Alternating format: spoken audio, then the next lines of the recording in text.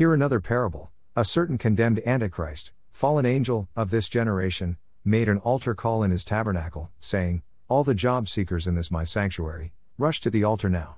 And a large crowd among his followers rushed to the altar with great hope.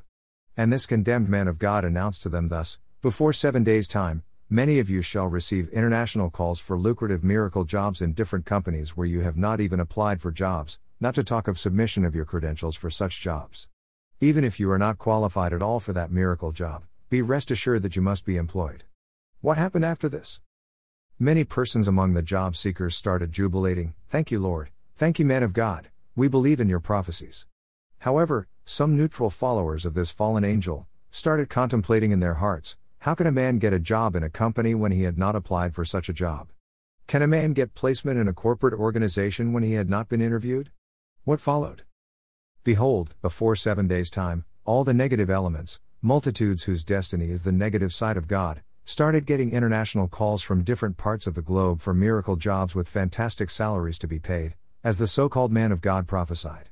And all these foolish followers of the condemned Antichrist rushed back to the sanctuary of their Lord to give testimonies.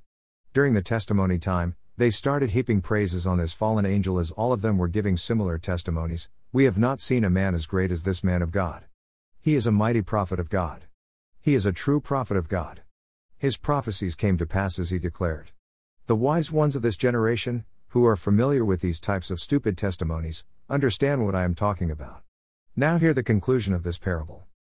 I have said before and now repeating again that, the person who patronizes an overt wizard, fallen angel, is a covert wizard. Hear me well, O ye negative elements of this generation, whom the Antichrists had empowered through their wizardry to become stupendously rich in this fake world, you are hell candidates like your lords. Note, there are true miracles, these ones proceed from the throne of God, and they are never advertised. Titus Aramagon Oedito.